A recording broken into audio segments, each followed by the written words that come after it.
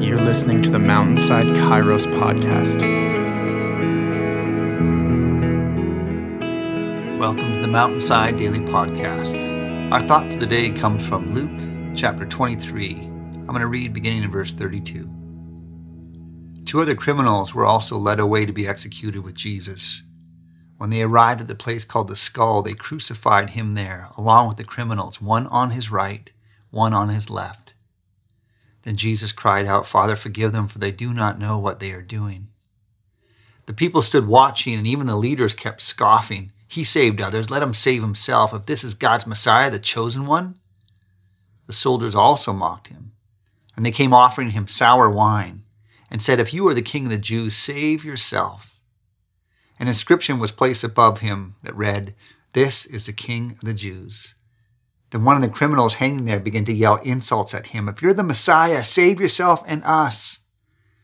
But the other answered, rebuking him, "Don't you even fear God, since you are undergoing the same punishment? We are punished justly because we're getting back what we deserve for the things that we've done, but this man has done nothing wrong." Then he said, "Jesus, remember me when you come into your kingdom."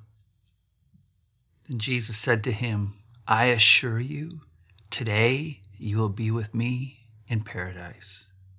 This is the word of the Lord. This Bible passage brings to my mind vivid images. 3 crosses silhouetted against the Jerusalem sky, Jesus, arms splayed wide, spiked to the crossbeam, a beam like the giant scale where all humanity has been weighed and found wanting. The beams of the cross are like the intersection where God's wrath and mercy meet, and Jesus hangs bleeding at the junction.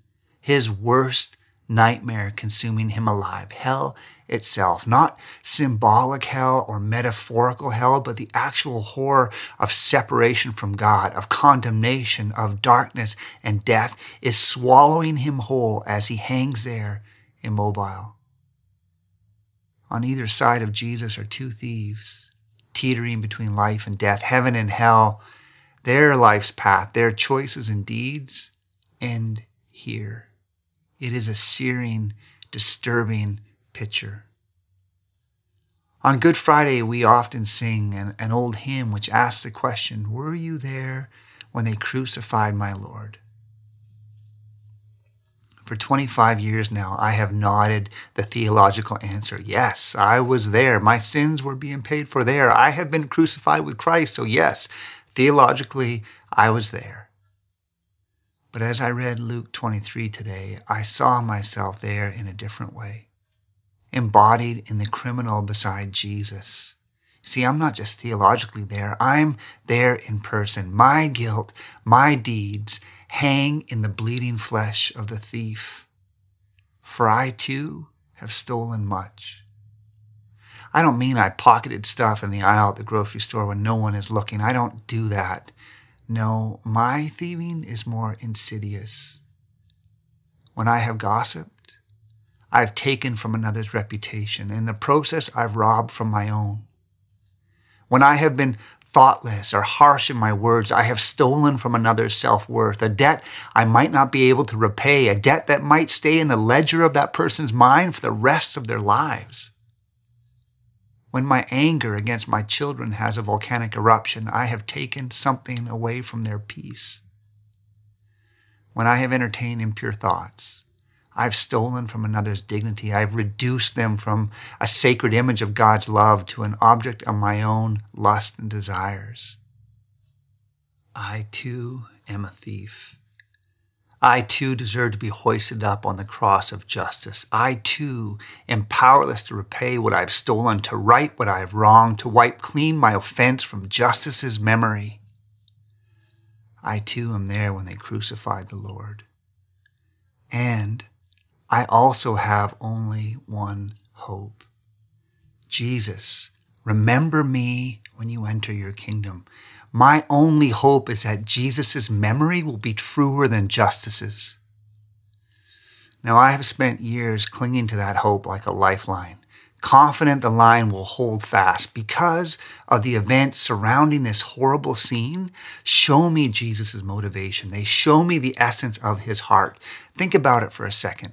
The scenes at the cross are loaded with flashes of tenderness, mercy, and compassion from Jesus, even in the midst of the horror he is suffering. Father, forgive them. They act in ignorance. John, look after my mom. I assure you that today you will be with me in paradise. Each thing Jesus utters on the cross pulls back the veil to his heart, and it shows us, to quote Dane Ortland, quote, that the posture most natural to Jesus is not a pointing, accusing finger, but arms open, end quote.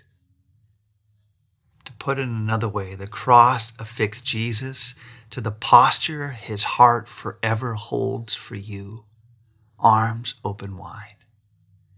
And this is the reason when Jesus comes to the sheer cliff of the cross, he doesn't hesitate or back away from the edge. He steps off. Friends, when we drink down the kindness of Jesus for us, shown even at the cross, we are nourished with confidence towards our tomorrow and towards our today. Confidence that our future is secure, that heaven, healing, and relief are coming. For on your last day, your last hour, you too will hear Jesus say, today you'll be with me in paradise. So the cross gives us confidence for our tomorrow, but also confidence for today, for right now. You see, Jesus' commitment to step off the cliff of the cross for you tells me there is no exit plan. There is no escape clause for Jesus. He has not signed a prenup with you. He will be with you till the end.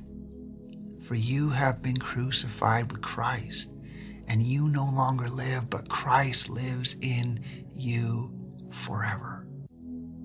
So on this day, may you find confidence in what awaits you tomorrow, and may you find grace now to confess your thieving ways, to leave them at the cross with Jesus, and entrust your body, soul, and spirit into your Father's hands.